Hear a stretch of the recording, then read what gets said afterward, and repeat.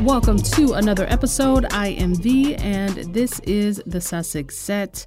Thank you guys for tuning in as always. So much to talk about in this episode. My schedule got pushed back probably about a week, and I've had to basically come up with a new recording schedule because it takes quite a bit of time for me to prepare each episode as well as find the time to record and edit and upload on time while living life. So my schedule changed quite a bit in the past week or two. So I think I've mapped out pretty well how I'm going to proceed with the schedule of recording and all of that, just so I can get my episodes out on Thursdays because I do like Thursdays. But that being said, thank you guys so much for your patience and for allowing me to get that together because life happens, you know. So let's get right into the charity spotlight. In this week's episode, I want to focus on the Ujamaa Children's Home. They are one of the charities that Sussex Royal is following on Instagram. Just to remind you, their theme for the month of October is community. What I love is that when they switch up who they follow every month, unfollow, and then follow a new group of people, they tend to focus it around a theme. Maybe it's what they're thinking about or what they're focusing on. Maybe it has to do with, it seemed like it had a lot to do with the vibe or the aim of the tour. It was very community-based, community-oriented.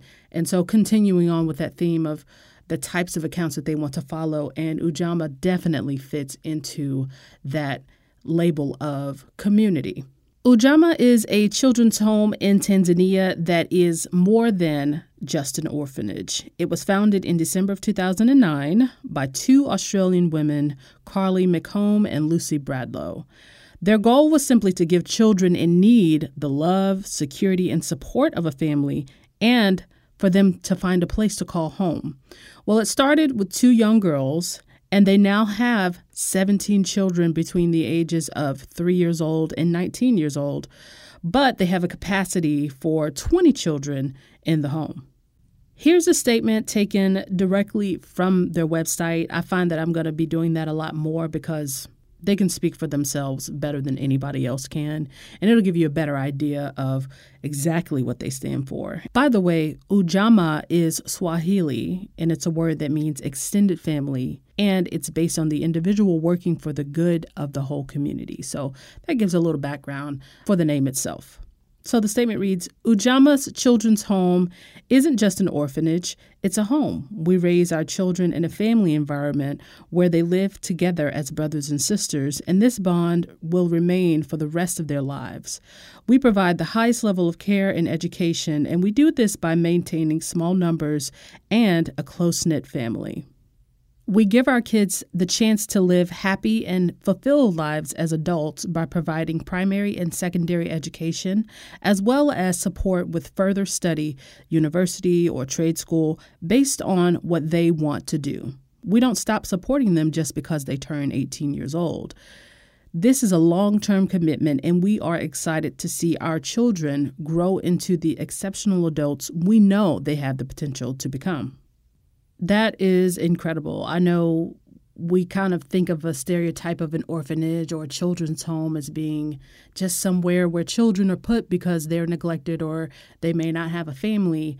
Well, it really sounds like the family environment that they create is so beneficial for the children that do find themselves at Ujamaa Children's Home.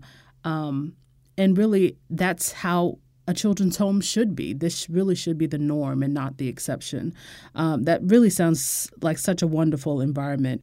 And it's great to hear about the investment that the children's home itself makes in the children who are residents of the home. So, in short, their goal is to change the cycle of poverty in Tanzania one child at a time, and certainly every effort helps. If you go to their website, ujamaachildren.com, you'll see a great documentary about the home and how they help the children there. They try to foster a sense of home life and balance for the kids, where it's not just a roof over their heads. They're seen as kids with dreams, just as any other kid that comes from their own family would be seen. And Ujamaa seeks to develop and protect these kids' dreams too.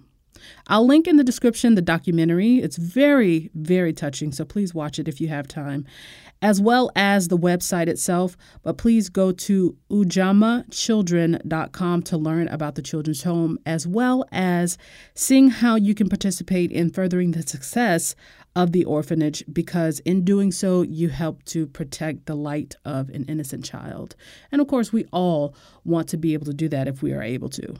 So let's get into some goings on. I feel like it's been forever, but I'm going to be hitting on a lot of things, and I'm going to try not to beat any dead horses in this episode, because I know so much of what I am going to talk about, you guys have maybe already, it's kind of old. It's kind of older. This is something that probably should have been on last Thursday's episode when I didn't have the time to actually do it.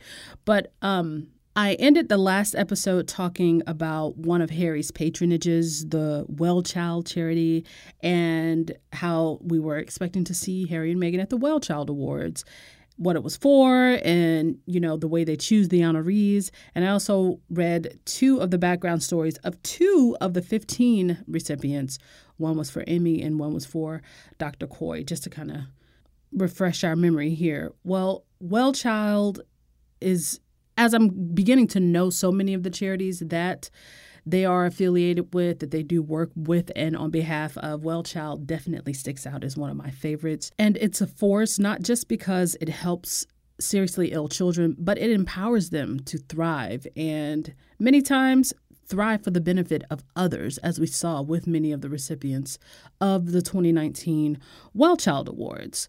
And I hope that little segment at the end of the previous episode, I believe this is episode 30, I hope that gives people a little bit of context. Of course, on this side of it, we know a lot more about each of the recipients, but a little more context to someone who may be a little newer to Sussex watching, really, who wanted to know what that was all about, especially if the first they've ever heard of the Well Child Awards was Harry's speech, which basically made global news. So also, I forgot to mention last week, you may remember Well Child was one of the chosen charities for the Global Sussex baby shower, which was done around Mother's Day. Shout out to Free Peeper for her work on that and for getting that going. She shared a DM from Well Child that said that it raised over 15,000 pounds, which is not a small amount for the charity, and that's so amazing, because this charity is phenomenal. They do such great things, and things that can't even quite be measured, for the what they give back to these families. But that's massive, and especially when those funds were unexpected. Like, all of a sudden, they realized they were one of the recipients of the Global Sussex Baby Showers efforts, our fundraising efforts, and that's amazing. So shout out to Free Peeper for organizing that, and of course to the squad for bringing that to life, because certainly Well Child is very deserving, as so many others are as well. But I love Well Child. So not this past Tuesday, the Tuesday before last, we saw both Harry and Meghan at the Well Child Awards. And the first time we saw them together after the Africa tour ended. So that engagement for the Sussexes was very touching in so many ways. And I just want to talk about that for a second. So first and foremost, Meghan looks insanely good. Okay? Like, her new name is Your Royal Thickness, Her Royal Thickness. I'm being silly, but sis thick though. In a good way now. Thick is good. But not to objectify her either, but she looks amazing. And motherhood suits her for real. And showing up to the Well Child Awards looking like that, sis, I mean, first of all, it taught me how to properly wear a jacket. Okay, if you just want to step out looking chic, girl, just put that thing over your shoulders and ride with it. You feel me? I like that though. And I told y'all before, man, when I saw her at the US Open and she had on her denim shirt dress and then that cardigan looking thing, halfway through the match, she just draped it over her shoulder. I don't know what it is, but it just makes you look a little bit more ritzy or something. Or I don't know. I like it. So mark my words. Everybody finna be draping their jacket over their shoulders now.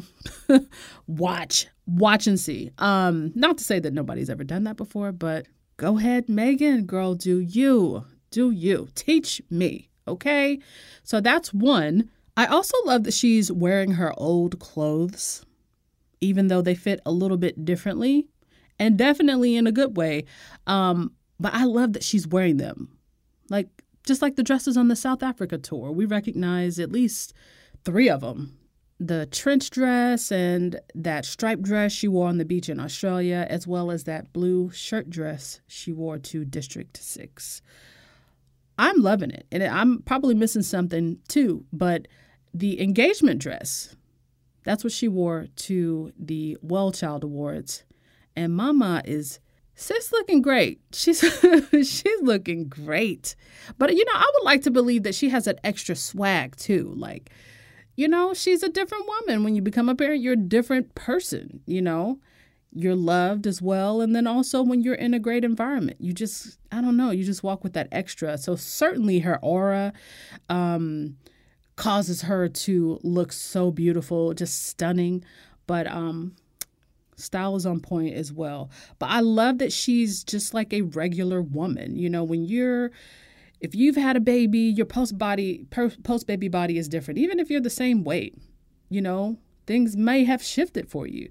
But there's nothing better than being able to fit back into old clothes, especially if it feels like it's going to be forever before you can get back in them. And she's just a regular woman like everybody else. She's just highly visible. So yeah, it's pretty cool for her to be able to wear her old clothes, and we recognize those. And we also know that if she were to buy new clothes just because she wanted to buy new clothes, people would have a fit over it, even if she spent her own money on it. So Megan, you're doing great. And people talking about, she needs to wear clothes that fit. They do.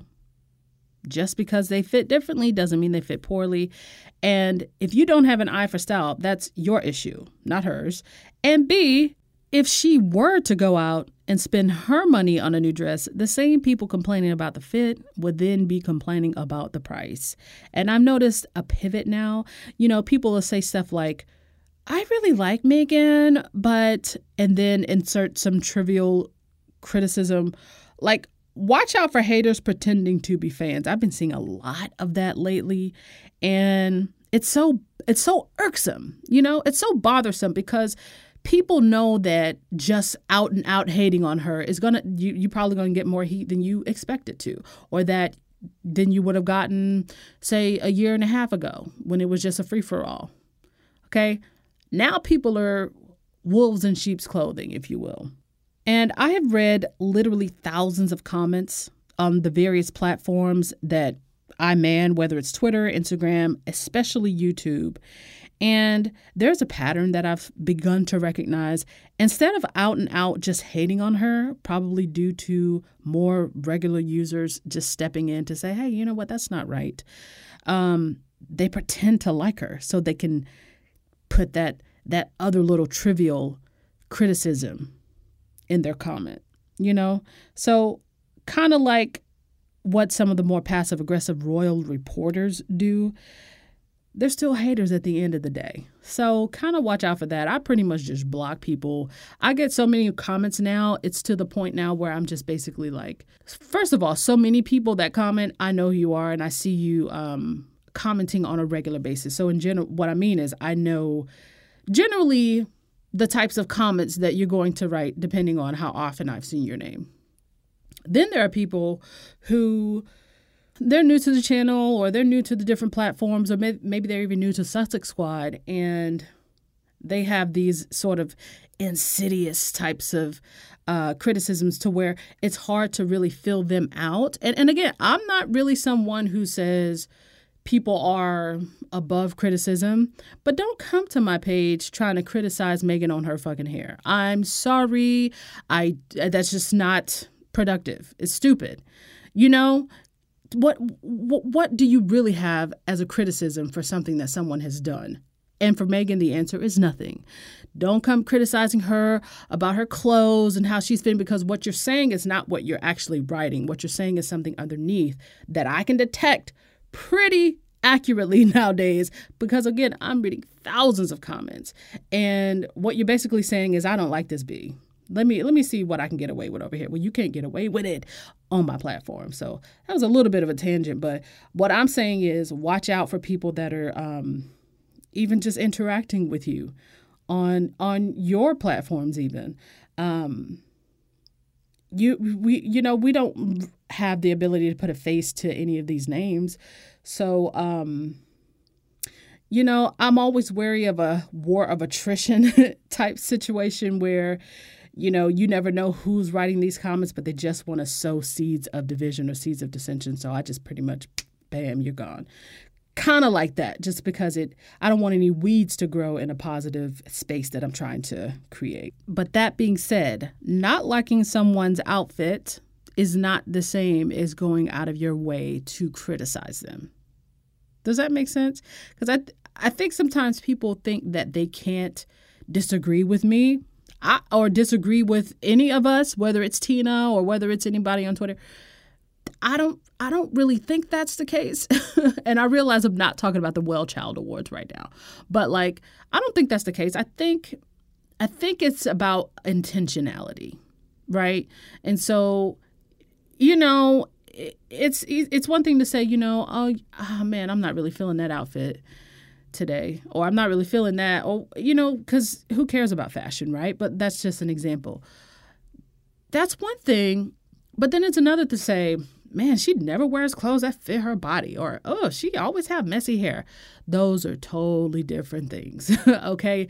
The second one will get you blocked, if that makes any sense. So just come with a little bit of respect. That's all I'm saying. And so whenever Megan steps out, like at the Well Child Awards, or I guess there's another one coming up later this month, people love to, make digs at her, but say, oh, well, don't attack me, or don't, bite my head off for saying this. And then it's some pure trash that they say after that. No, I'm not going to bite your head. I'm just going to block you, boo. So, I don't want nobody to feel antsy on my platforms, but I'm just mentioning it really irks me whenever, especially when I know she's looking good. That's my personal opinion.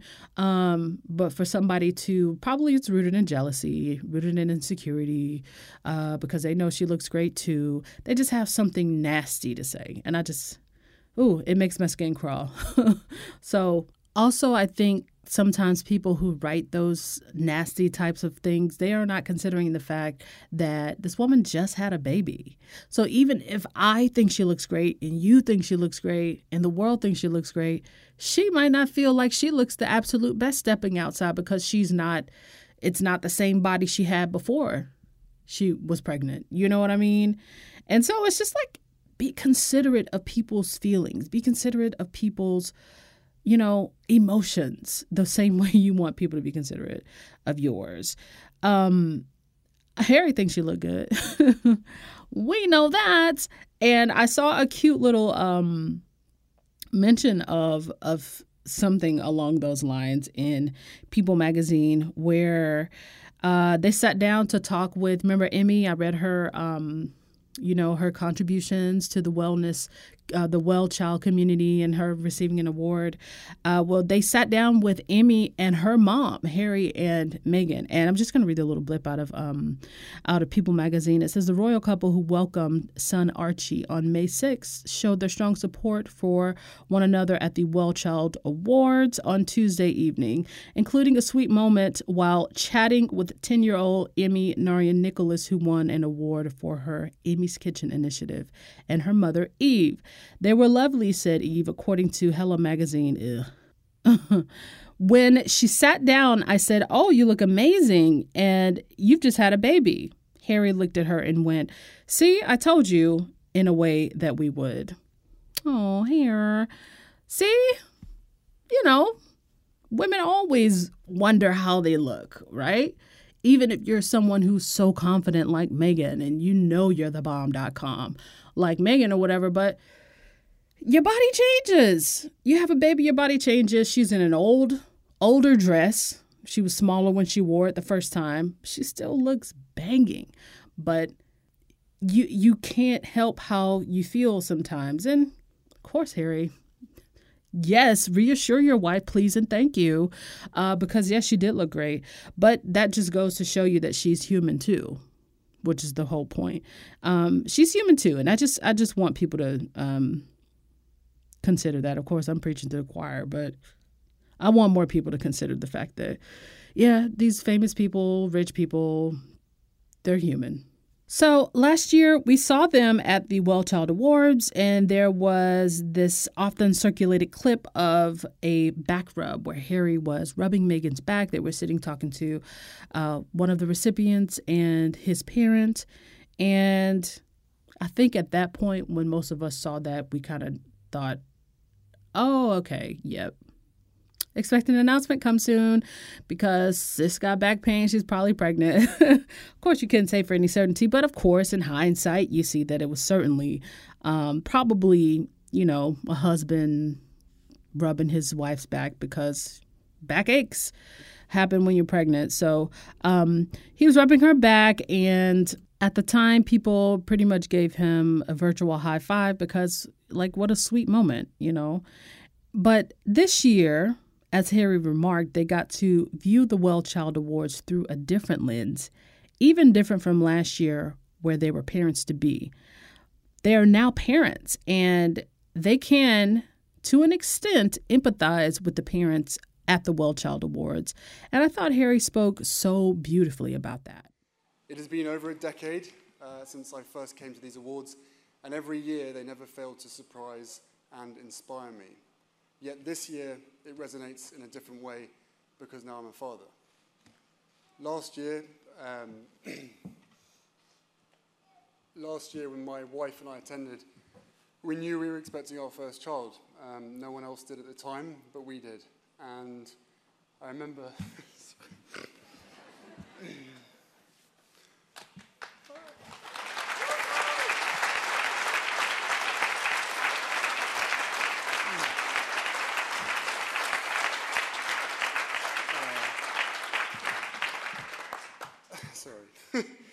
And I remember squeezing Meghan's hand so tight during the awards, and both of us were thinking what it would be like to be parents one day, and more so what it would be like to do everything we could to protect and help our child should they be born with immediate challenges or become unwell over time.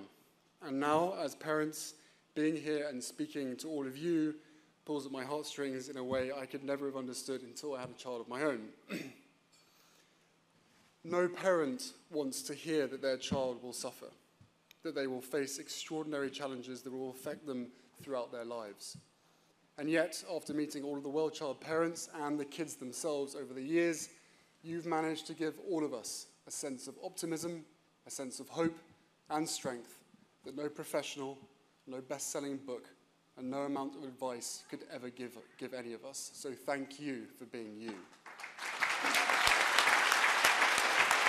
It's one of the things I love about them, and it's that they're open to sharing some of their conversations and thought processes as a couple.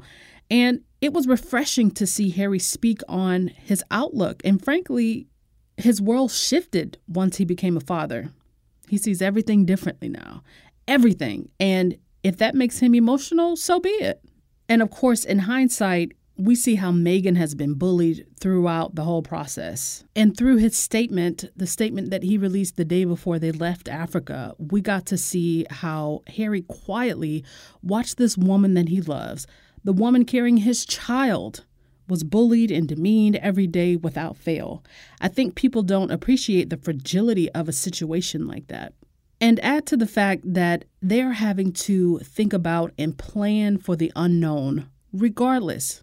That's stressful enough, becoming a first-time parent, but to be hounded in the process is really tragic. Day in and day out, the press, they just won't give you a break. Not only are they not giving you a break, they're making up lies about you. That's tragic. It's dangerous. We've talked week after week after week about how dangerous that is, how it is pretty much a witch hunt. It's a deliberate action to make someone less safe, someone carrying a child less safe. Because that's certainly what it felt like to me. You know, that's tragic. And Harry is a man who cared about the well-being of his child on many levels. Not just the physical well-being of his child, but he has to now worry about the psychological and emotional well-being of his wife who is carrying his child. William never had to worry about that with Kate. His father never had to worry about that when she was bringing in her two sons into the world. So why should Harry have to worry about that? You know, so really, if you look at it through that lens, homeboy has the right to be angry because something is different. Something is new somehow. They're hounded and hunted in a way that he can't remember, except for when he thinks about his mother at the end of her life.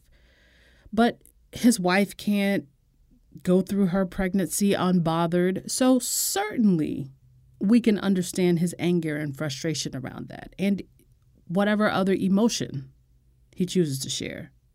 I'm not here to act as if I know what's going on in his head or what he was thinking at the time of the speech or otherwise, but I can't imagine going through what they did while she was carrying her son into this world.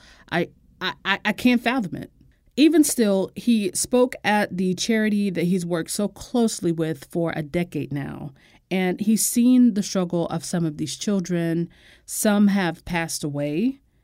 And to see the way they fight and empathize with one another, no matter what they're going through, those kids, their parents, the medical professionals, they embody the opposite of what bullies stand for. And they stand for more. And the Sussexes are always feeling at home in an environment like that. And I thought it really showed. Like when you feel comfortable enough to truly be yourself, that includes showing emotion if the moment has arrived for you to do that. You know, that's not something that anyone can control. But to me, that said a lot about how Harry felt about the charity. And it said a lot about how he felt around the people in the room. And the fact that he was bullied for showing emotion, not everyone. I think in large part, people were supportive of that because it is refreshing to see. But for a royal, but the fact that anybody had anything negative to say about it, it says a lot about those people. It doesn't say anything about Harry. It says a lot about the people doing the bullying. And Harry has never been afraid to show emotion, ever. So it's not like the tears or raw expression is something that people have never seen from him. And now that I think about it, this is a slight tangent. While I've never seen Harry personally get choked up. I've never seen him get choked up, but I have seen him speak very honestly about his distaste for the press. Even years ago, Harry's never liked the press, right? It's mighty funny how he's always been allotted space to do that. And people of the British public have always been, I won't say forgiving, because truly there's nothing to forgive. He's entitled to his emotions. He's entitled to his thoughts and opinions about any and everything. But, you know, people have always made space for him for that. Now, all of a sudden, people are who have, I guess, put themselves squarely in the critics' corner have decided that, oh, Harry, I wish y'all could see how many comments I get from people who are like, Harry's just not his usual chipper self. I don't know what happened. Like, I really feel bad for him. I think he really just needs to see somebody. No, sis. That's the type of stuff that I block right away. You don't feign no concern, girl, because you know what you're saying. You know what you're saying. You don't think that he should be with his wife. And what he was crying about has absolutely nothing to do with his relationship and everything to do with the strength that he sees in those children. But so many people were trying to comment and talking about, oh, well, Harry's just not his usual chipper self. No, because he's a protective father and he's trying to protect his family from snakes like you and passive-aggressive journalists who write the same types of things. You know what I mean? So that's really what annoyed me about the fact that after Harry gives an emotional speech, people want to somehow talk about what it all means. No, it means exactly what the man said it meant. Did you listen to the speech at all, sis? So that annoyed me. But it was really good to see so many people coming out who were, I guess, it's just so many people that we probably don't even know, who have decided that they're just going to support Harry and Meghan because they see now what's going on. The bullying of them has become so big, if that makes sense, that regular everyday people who don't even know the Queen's first name, let's say they're not from England and they just know her as the Queen. There are a lot of people like that, believe it or not. They know they're being bullied, so they decided, screw that. Harry, yeah, if you want to cry, bro, go ahead and cry. That's cool. Ain't nothing wrong with that. And Americans don't really have a problem with that. I know over there they have this whole stiff upper lip shit. It's stupid. To me, sorry, that's just me. No shade to nobody's culture, but that's dumb. Everybody cries. And it's not like he was crying about, him losing his favorite pair of shoes or some shit. The man was speaking about what he's been enduring for the last year. He wasn't really speaking about that specifically, but seeing the strength of the parents, the medical professionals, and the children specifically, not really knowing what to expect as not just a new father, but as a father who could have a child who develops something over time. Kids get diagnosed with leukemia all the time. And so pulling from the strength of those people, I'm sure it's palpable. I'm sure it's palpable every single year he attends the Well Child Awards. So he has he walked through a whole brand new door in life, becoming a parent. So if you're not emotional about your own child and you're not emotional about your own family, not saying everybody should be emotional, but he certainly deserves space for that. Any parent does. When you care about the people in a room such as the Well Child Awards. And just to clarify, because I know it's going to be somebody up in my comments talking about I said English culture was stupid. No. What I mean is, I think the idea of having a stiff upper lip, and to me as an American, that just sounds like, don't cry, don't show any emotion, don't acknowledge your emotion. That just is what it always seems like to me. And then I guess also a lot of people who did segments on it, news segments on that part of the speech, they were referencing it. Oh, well, England it's a place that's known for its stiff upper lip. And, that didn't seem to stop Harry from showing emotion. To me, that's crazy. Now, I'm not saying go blubbering around all over the place every day about every little issue that you have, but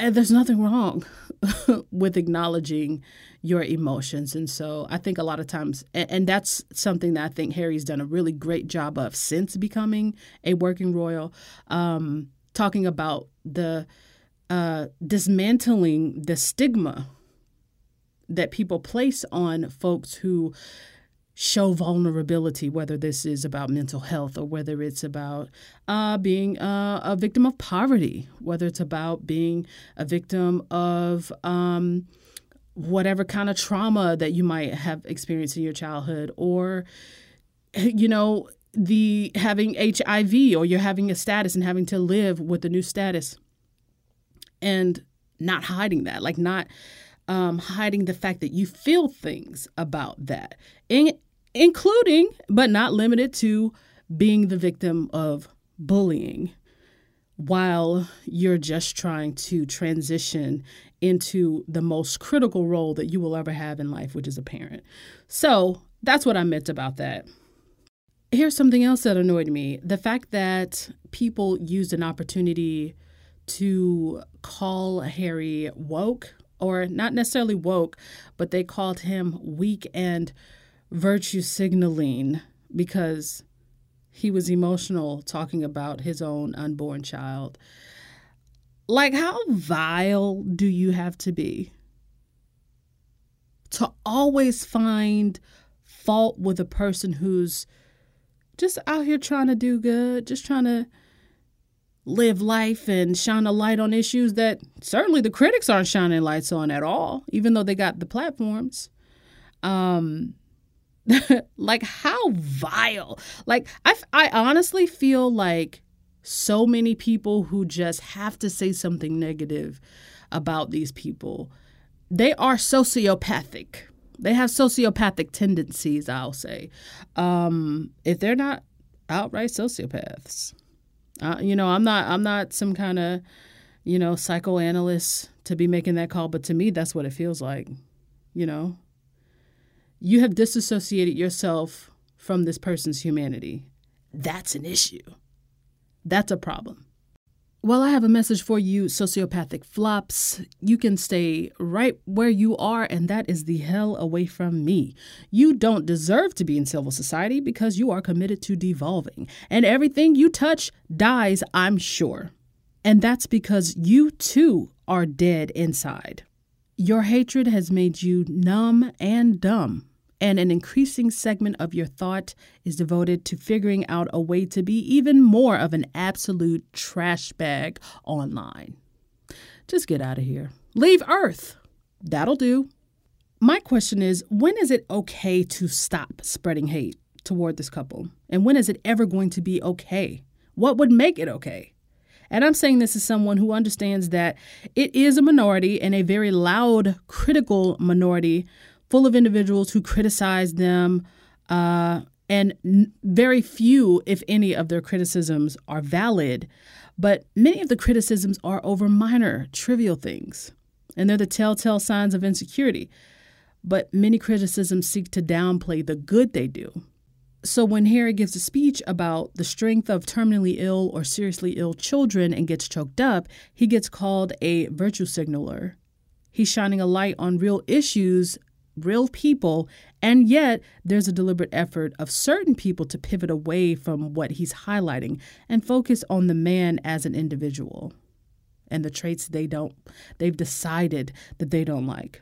At the end of the day, I think Harry and Meghan are doing far more good than any of their critics, but more importantly, they're inspiring people who otherwise wouldn't have thought to do good, even in their own communities, to take action toward doing that because they see it in practice. So, well done to them. And I've always said there's only so much that they could take.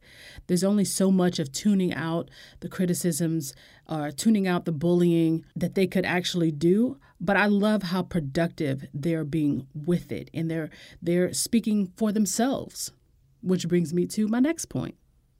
As I'm recording this, most of you guys are probably, if you're in England, you're probably watching the Meghan and Harry documentary airing on ITV. By the time this podcast actually drops, it will have already aired in the United States as well. It's going to air on ABC on Wednesday, I believe it is. And I'm seeing a lot of reaction to it online. Honestly, most of it seems positive. I know a lot of times we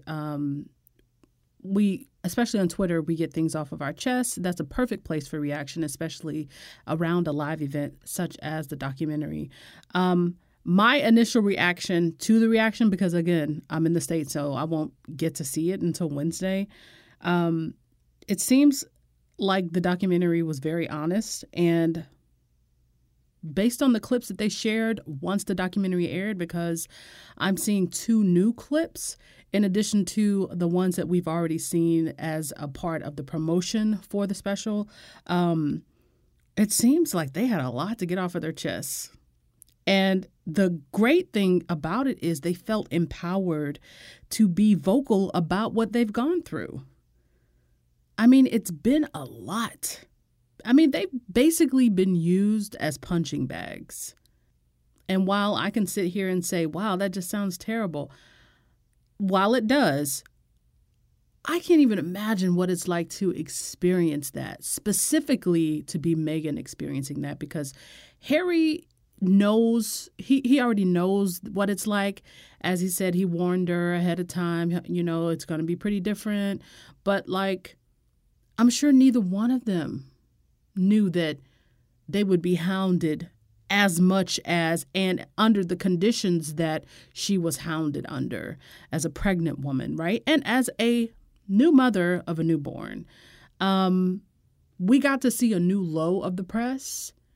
And it's just a shame that it was all so, and it still is, but so vitriolic and really just laser focused on the Sussexes. Well, they feel empowered to talk about it, and I'm very proud of them. I am ecstatic because what it does is it exposes from the horse's mouth now. It's one thing for people to hear about one person's opinion of the British tabloids, say me or another podcast or a Twitter feed or, a think piece.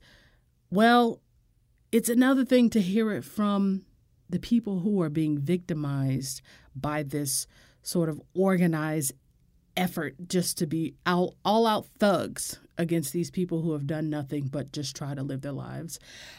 We all saw the initial clip where it was Meghan talking about her experience, and just to see the sadness in her eyes. Like, her eyes are really communicative. Like, they really speak when, you know what I'm saying, when she's happy. Some people just have eyes like that, but like, especially when she's bothered or sad, or like, even if you go back to the dish detergent piece, the Inside Edition segment where they interviewed her and she was just 11. And even back then, she just has these super expressive eyes. Well, to hear her talk about her feelings around the way that she was targeted, and then to see the sadness in her eyes, it's a cliche, but eyes really are the windows of the soul. They give away so much. And it's not that she was trying to hide anything, but that really made everybody sad. People who don't even know her from Adam were sad to see that, because it's something that she endured that was so unnecessary. He's obviously very concerned about protecting you and protecting you from what he felt his mother went through. It's obviously an area one has to tiptoe into very gently, but I don't know what the impact on your physical and mental health of all the pressure that you clearly feel under.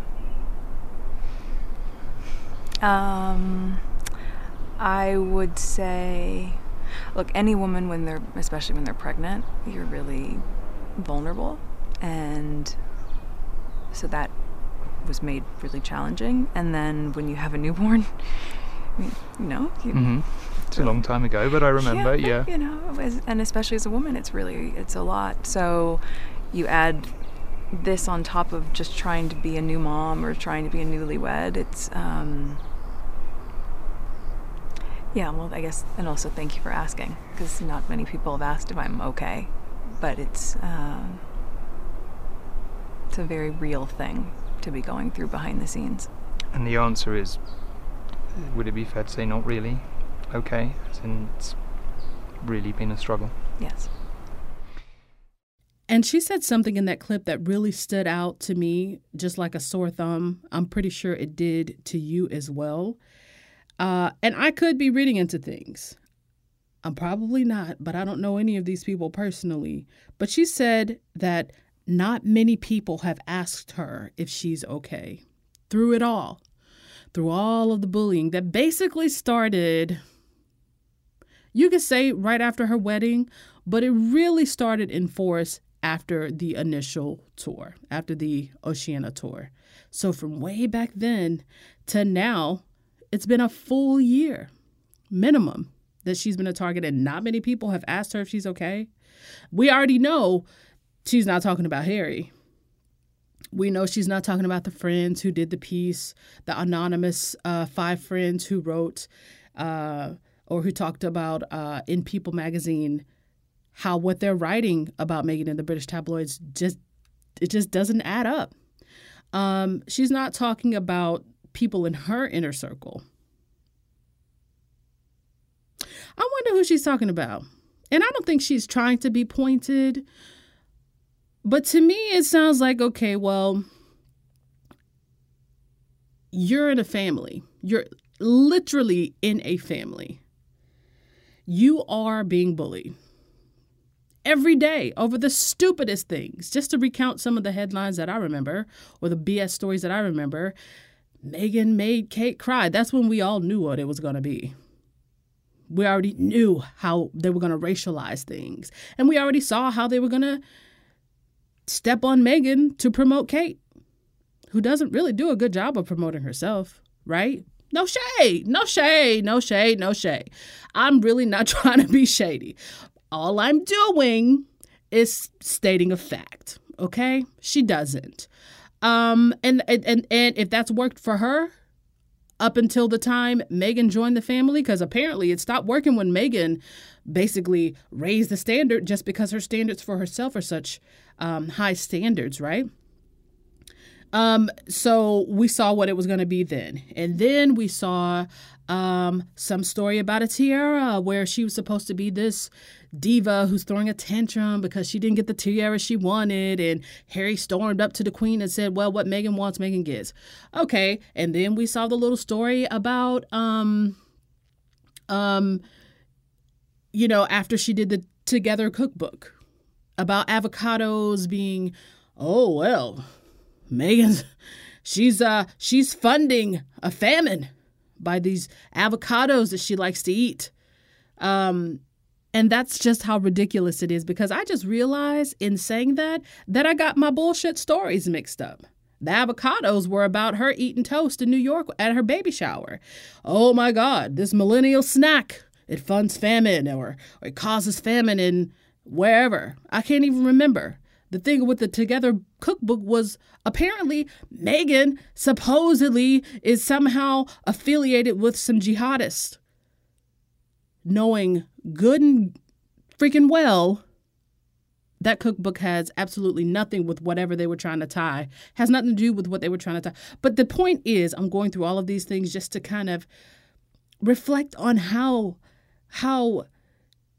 vitriolic and nasty and unnecessarily terrible these so-called journalists have been. And they've gone out of their way to be terrible to Harry and Meghan, from saying that they were going to be banished to Africa to saying that, she's vulgar for wearing a one sleeve or off the shoulder dress to the British Fashion Awards, where the receipts say Kate's not vulgar for doing the same thing. She's not vulgar, but the black one is. Okay, to when they got a renovation for Frogmore Cottage, which needed a renovation. Okay, and all of a sudden, all of these papers were pushing this narrative that, you're a public figure. You need to let us into your private lives. You want us to fund your renovations, and when truthfully they don't fund. It comes from the privy purse. So and by the way, they didn't really fund the renovation any more than they funded anything else that was in the report. So it's just that the British media, they deliberately spread these stories. Do you think any individual taxpayer, just taking that one story, do you think they would actually care if they didn't see that headline every other place? It was so ubiquitous that even American outlets were picking this up and asking the question on their shows because they don't have shit else to talk about, I guess. Well, do you think Harry and Meghan should take taxpayer money or take money from A, B, and C to fund their new home if they're not gonna show their baby to the British press right away or whatever? They have been through it. And that's probably not even half of the things or the lies that I've seen, that you've seen. But to know that you're in a brand new country, you are in a brand new role, and you're trying to do the most good because that's the type of person that you were before you met Harry. Because Meghan was a philanthropist before she met Harry. And she didn't just start gearing up to be a philanthropist as she was dating Harry. This is what she did, sis. She had her own money. She probably got more spending money than he does because sis got residuals. And she was raised by a woman who was a social worker. Meghan has been around the world, even as a child, traveling with her mother.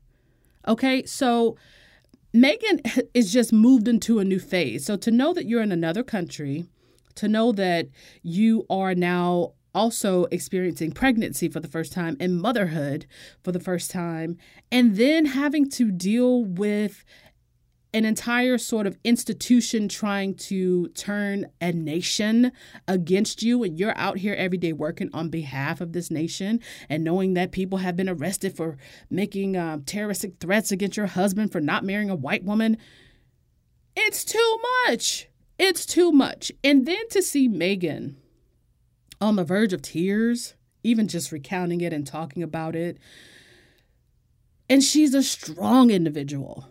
I can't imagine, and nobody should go through this, but I can't imagine what someone who is not as strong as Meghan, what the end result of that is. You know? But about her family, her new family, not asking her if she's okay. Going through all of that.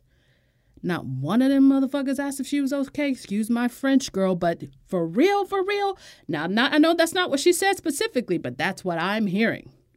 Not many people around her have asked her if she's okay. And the only way I can see that happening is if perhaps those people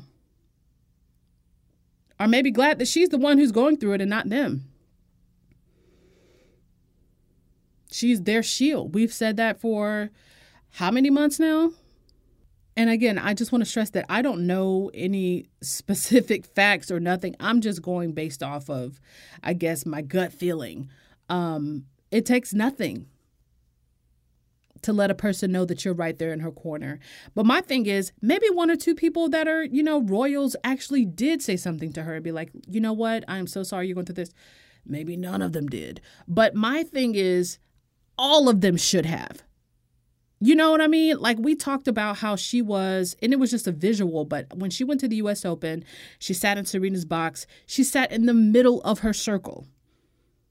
And everybody sitting around Meghan was in the dead center of Serena's circle of trust. Have you ever seen Meet the Parents and Gaylord Fokker and, Ben Stiller's character and his girlfriend's dad was a former CIA agent. He was like, well, it's going to take a lot for you to get into the circle of trust. And he was spending the whole movie just trying to earn a spot in the circle of trust. Okay, well, Meghan, technically, she is in the circle of trust, or she should be, because that's who Harry chose to marry, right? So they should be demonstrating to her that you're right here and we're going to protect you. So not only are they doing that, not only are they demonstrating to her personally that they care about her well-being, they care about her experience as a new English woman. They care about her experience as a new royal. They care about her experience as a woman carrying a child who is a descendant of the Queen. But they care about whether or not the bullying ever stops. And so they throw their weight on the British tabloid media and say, back the hell up. They didn't do that. We know they didn't do that. So how am I supposed to believe that they ever gave a damn enough to even ask her how she was doing? And again, she didn't say this, but I'm going to go ahead and assume it. Here's why. We saw how quickly Buckingham Palace released statements when someone claimed Kate was taking baby Botox. Oh, they came out with the quickness. Somebody said Kate was taking, or she had hair extensions. She can do both. I don't care. That ain't none of my business. But they came out and they made a statement about it. But when the British media stoked flames of hatred toward this woman who was pregnant and spread lies that they later retracted, not that I can remember, not one time did Buckingham Palace come out and say, that story's not true. This story y'all released on Tuesday is not true. You know what I'm saying? I don't remember that at all. And so my thing is, if they are, you could argue that, well, they don't release stories for people that far down the line of succession. Okay, well, maybe that's the case. But see, who is bringing you all the attention? It's not Will and Kate, and it ain't Charles and Camilla. Yeah, they're out there doing whatever they do, but who's making y'all relevant? Like, who's dragging y'all's asses into the modern age? It ain't Will and Kate. Kate's still wearing coat dresses. Nothing wrong with a good coat dress. I don't own any, but, let the girl do what she gonna do. But she was towing the line. What was the phrase? Oh, Kate never sets a foot wrong. And Camilla's doing what she gotta do for her being who she is, And here Megan is just trying to live her life, trying to do the best that she can do, paying that old black tax we talk about. But she doesn't get any of the protection, even though she and Harry are doing the heavy lifting for this ghetto-ass family. And the sad thing to me is that I feel like I'm getting more and more confirmation that these types of people, the royal family, in tandem with the British tabloid press, they like to eat people alive for sport, just for fun, just to see what would happen because they know they don't have any consequences. But it's fun. Look what they did to Princess Diana. She was the ultimate English rose. And even in her last hours, no one was there to help. And apparently the Queen didn't even want to give her a state funeral. I mean, can we just spill the tea? That's well documented, but I guess Charles's guilt took over. But my thing is, and I'm sorry for how that sounds, because I know it sounds a little bit raw right there, but that family, they're really, girlfriend, they're some scoundrels. They're just, they just do high tea and they got gold-plated everything. But in some ways, they're no better than the people I call thugs and hooligans who are the tabloid press. And I only say that now because I didn't really have any evidence before Meghan joined the family. But when we see, and I'm not saying people don't like Meghan personally in the family, but as a unit, girl, y'all are failing. As an institution, y'all are failing. Y'all are failing the person who's trying to, and I'm not trying to necessarily say Meghan is some superwoman and Wonder Woman whose sole purpose in life is to modernize the British royal family. No, but she is an asset, and we all know that. You know it. We know you know it. And we know it. She's an asset to the royal family, and you're using her like one. Otherwise, you wouldn't have made her the vice president of the Queen's Commonwealth Trust, girl. You know what she can do, and you know how people respond to her, and yet you don't protect her and the child that she's carrying, even though you got the full powers to do that. So that's so much of what I hear when Meghan talks about the tabloid press, because Meghan wouldn't be so sad and she wouldn't feel so, I guess, I'm sure there might have been times where she felt terrified, just even thinking about the rest of her life. She wouldn't feel so sad about the state of things if she knew she was protected behind closed doors. She's protected in her own home. That's different from being protected inside the institution. And it is well documented. This only makes me respect Princess Diana more because it's well documented. Sis never stopped talking about the nature of that royal family. And she said, you got to be crazy to join it. And in hindsight, we see just why Harry, which God bless him, because I really feel for him too, because he's a different kind of person. He truly is Diana's son. I understand why he was holding on to her so tight, because he didn't want to lose her before they got engaged. And he released that statement, you remember? And I see why they suing the hell out of everybody else right now, because for what the profits that they're raking in for you motherfuckers, they deserve the peace of mind of knowing that they're going to take some of their power back. They're not the victims that you want them to be. And so I'm proud of them for speaking out. Sorry, that's a little bit of a rant, but I'm proud of them for speaking out, putting things in their own words, being on camera, saying it. And again, when she spoke to Pharrell at that Lion King premiere, they don't make it easy. She was talking about them hoes in the British press. And men can be hoes too. She was talking about all of them, trying to make her life a living hell, and they're trying to eat her alive for sport just to see what happens. So God bless them. I really didn't expect this to be a profanity-filled episode, but it is what it is, and I'm not deleting shit. So I just want to say, Meghan and Harry, we got your back. I think y'all already knew that. They don't have to acknowledge the Sussex Squad. And in fact, I don't ever really want them to. I'm with Tina on that. But like, we're out here because, again, most of us are Black women. We know what it's like to feel like we have to just put up with racism, whether it's in a corporate environment, educational environment, whether we are walking around the store. Here's a perfect example. You guys ever walk around the store? And maybe this is just me, but you ever walk around a store, especially if it's like high end, and you're being watched, you're being, or you feel like you're being followed, some eyes are on you. And so you make it super obvious that you didn't come there to steal. You just came to get your shit and go, or when I don't really know if other people experience that, but that's what I have experienced, especially when I lived in New York. Or like when you are, this is a little bit more of a petty example, but people say Black people don't tip. So when you go to a restaurant, you overcompensate on the tip just because you don't want the waiter to think you're racist, or not think you're racist, but think you're cheap. You know what I'm saying?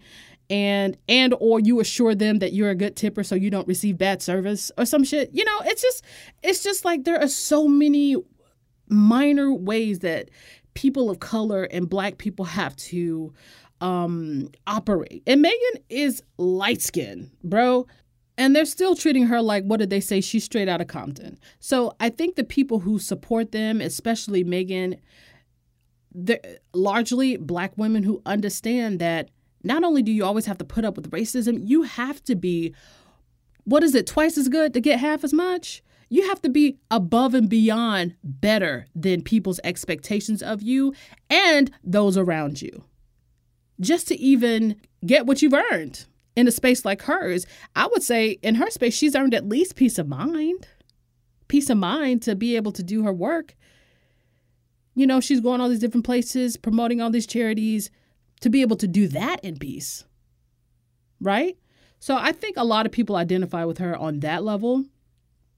But I know I feel like I know that they know that we're out here and we're supporting them. And since they've gotten married and since she's become the Duchess of Sussex, we've done a pretty good job of giving them hell. The people who deserve to be given hell, we've been giving it to them. And so I hope they at least feel that. So one thing I do know is the love for Meghan is growing, and the royal family and the tabloids are running out of ways to dim her light. They're running out of options. And so it'll be interesting to see the reactions because this is not slowing down. Case in point, the One Young World Summit that we saw Meghan at in purple, looking like real royalty, the only royalty. Case in point, like she couldn't, first of all, she couldn't look any more beautiful, right? Like her hair is amazing. Pregnancy really does. It makes you more beautiful, I guess, but like her hair has grown so much, but even still, she just radiates, right? She just radiates from within. And, she couldn't look any more different than how her bullies want her to feel. And she just keeps going. She keeps going. Like her mission is far more important than the mission of her critics, of her bullies. And truthfully, let's admit it, that's what we absolutely love about Meghan and Harry. So it was really just great to see her doing what she does best. So she was at the One Young World Summit, which is a global forum that brings together 2,000 young people from 190 countries. So from all over the world, these young leaders, they come to one place And they talk about how to create positive change and to tackle some of the world's biggest problems now and in the future. Meghan is no stranger to the One Young World Summit. This would be her third summit. She attended the one that occurred in Dublin in 2014. She also attended the one from Ottawa in 2016 when she was still a Canadian / American. Well, she's still American, but she was living in Canada at the time.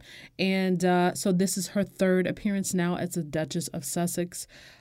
I mean, Meghan is who she is, right? This is not new for her. Nobody has to set this up for her because it is her path. It is who she is. And I think that's just what so many of her supporters love about her, is that her path wasn't defined for her as soon as she became a royal. She defined her own path for years before she met Harry.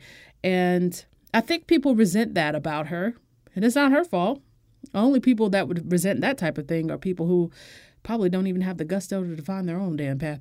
But anyway, Meghan attended the summit, and she received the welcome that we know she's accustomed to receiving from people that love and support her, as well as people who are into having those productive conversations. She is, after all, the vice president of the Queen's Commonwealth Trust, and all of the Commonwealth is represented there. It's 190 countries in the world, and only 53 Commonwealth countries. And so I'm sure she got to connect with those young people. And you know, she's very comfortable being in a room where conversations are happening, and not just conversations, but meaningful conversations. And it was just really great to see her emanating and radiating this energy that is the total opposite from what her bullies hoped to produce in her, not quite realizing who this woman is. So we absolutely love it. She looked amazing, and I just look forward to seeing her do more this fall, especially now that she's back to work. The tour is over. We get to see the Duchess, because there's really only one Duchess. That's me being shady. But we get to see the Duchess doing what she does best. And that's connecting with people, that's having conversation, that's making change. So look out for her doing a panel discussion, I believe it is, on women's empowerment at the same summit. That'll be later in the week. And I think this is like the third or maybe the fourth panel or roundtable discussion that she's been involved in. And Meghan, we are so proud of you. Harry, we are proud of you. Just keep doing what you're doing. So lastly, before I sign off of this thing, because according to my estimate, this podcast is at least an hour long, which is kind of rare. But, you know, this is kind of like two podcasts in one, because the last one was 2 weeks ago as opposed to one. But this is more of an announcement / backstory. So over the weekend, I created a Patreon or Patreon page. For those of you who don't know what that is, it is a platform where, and shout out to Tina, because I actually didn't know this existed until she let me know about it. But it's a platform where people who want a space to support your platform, your specific platform, or a lot of creators use that space to support creators on a more regular basis because they want to support. Not necessarily because the creator has petitioned for it, and some do, but it's a space that sort of allows for that in a way that YouTube as a platform doesn't. Not quite. So that's been created. And I know there are a lot of new subscribers, people who specifically, I guess, on YouTube and iTunes, actually, that subscribe and listen regularly now, way more listening now than when I started the podcast, The Sussex Set, or the YouTube channel. So just to give a little bit of background about my experience in that as a creator, because I've learned, to be honest, I've learned just so much just as a creator, as a supporter, of course. I mean, I was going to be a supporter of Meghan and Harry regardless, but just learning and interacting with people on the platforms, specifically YouTube, because more conversation can happen over there. I began as a podcaster back in April of this year, and the podcasting experience on YouTube has unexpectedly developed this love I have for editing videos. Now, I've always, to an extent, edited things here and there for other people, but my love for storytelling goes back so far into my childhood. So that's part of what informs my editing, but it's truly developed immensely, really, in the last 6 or 7 months, just because I've been doing it regularly. But at the heart of what I try to do is storytelling. And while it is time consuming, if you've ever done it, it's incredibly time consuming and tedious. I would still honestly do it anyway. And that's how you know you love something, I think. But the videos that I've done, the one for Harry's birthday, and by the way, thank you guys for over 80,000 views on that. That kind of blows me away. The Dear Baby Sussex video, and more recently, the Maya Angelou video. They're what you call a labor of love, and I don't talk about the videos themselves as much. I tend to just drop them and let people enjoy them. But just to talk about them for a second, I'd say that those videos, specifically the edits, they are a communication of sorts. Eventually, I could pay someone to edit regular videos for me, perhaps podcasts, perhaps the short form content that I do. Quite honestly, I can't pay anybody to do anything right now. However, the edits, the quote unquote edits, like the ones I just named, I would never. And this is just me speaking about my work. I would never have someone edit those because I think there's a quality that you can't quite measure, specifically because it comes from. It's like when you do an edit. It's when someone else does their own edit. It's their own, like I said, it's a conversation. It's a communication. It's something that only you can present in the way that you see the subject that you're creating art around. And so when people watch those, I want them to understand that, as I said, it's a conversation, but the videos are as much about me as a person, as a creator, as it is about the subject in the videos. So whether that's Archie, whether it's Megan, whether it's Harry, whether it's Doria, or whoever. And I guess I would liken it to this, like when you watch a film, a movie, you're watching the actors, but you're also watching the editor and the director and, of course, many other people. You're talking about a movie, but the conversation they're having with the viewer about their choices, and their perspective on the story they're trying to tell. So in the Dr. Maya Angelou Still I Rise video, I wanted to portray the opposite of what she must have been feeling in that one interview taken from that documentary where she seemed very sad about what she was going through. So you'll notice throughout the video, throughout the edit, there are photos and clips of her smiling.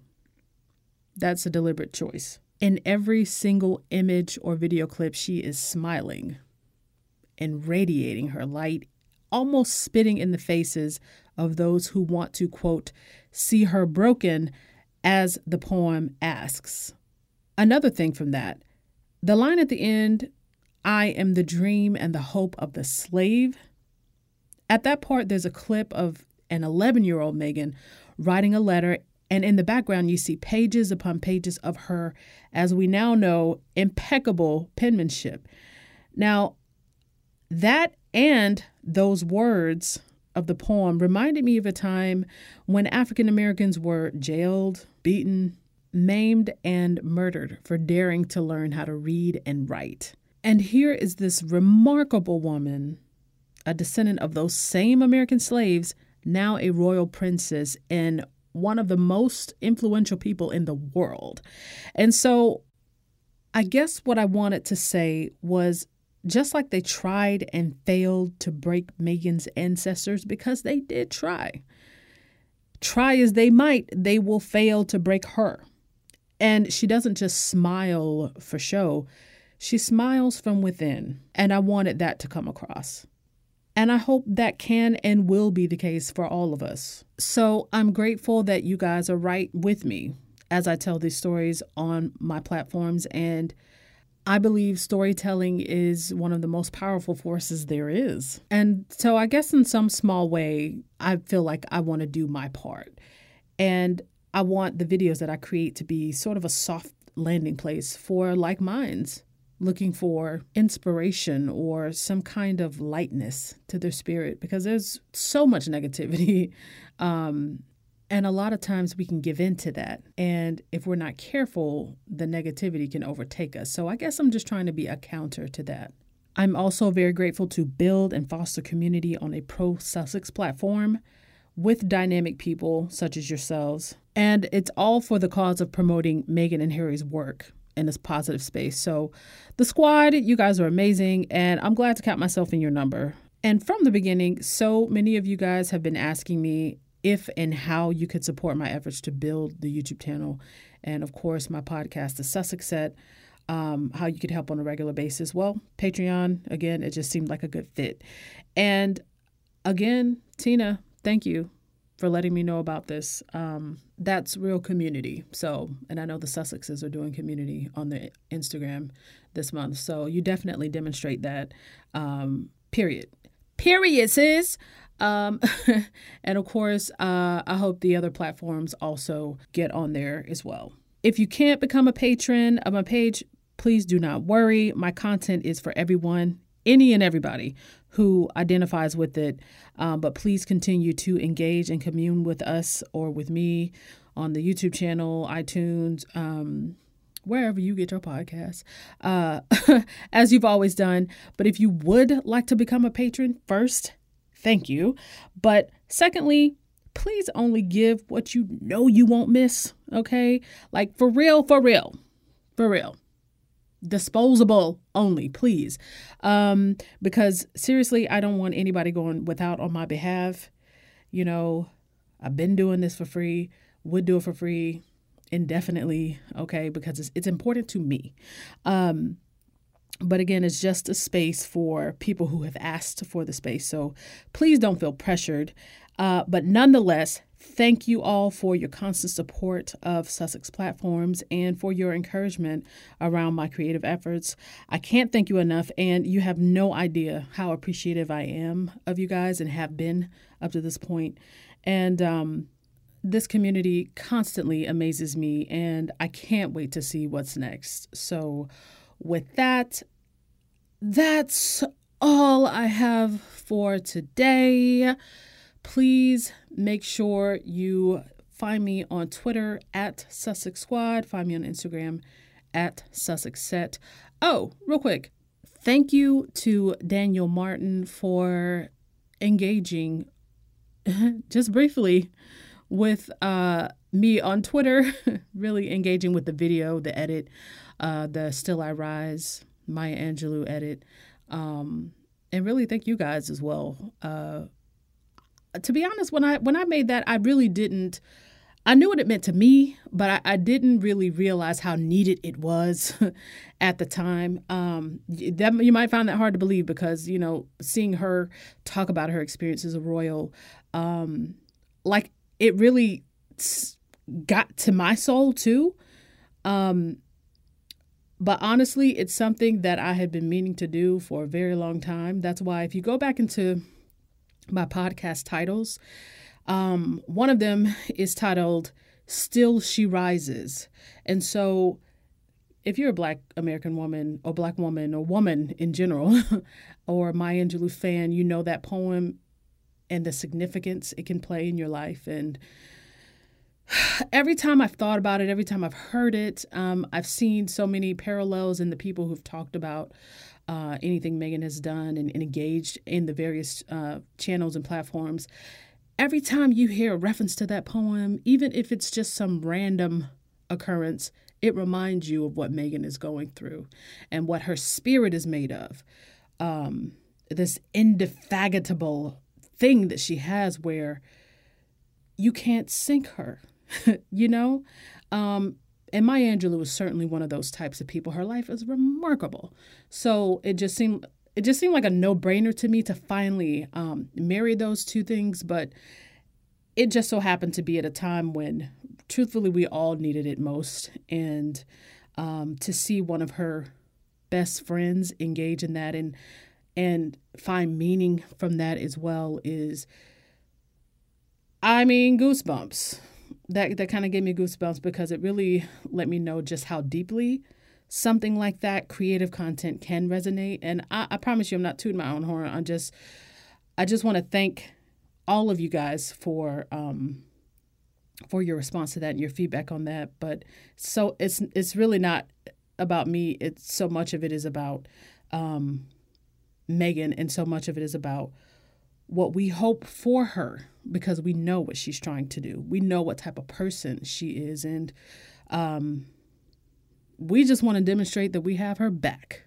So it doesn't matter if you're Daniel Martin, doesn't matter if you're Nacho, doesn't matter if you're, the nice girl that went to school with her in middle school who talks about how Megan wrote her a letter. It doesn't matter if you're a Northwestern alum, a Suits fan, or some random person who's met her on one of her engagements.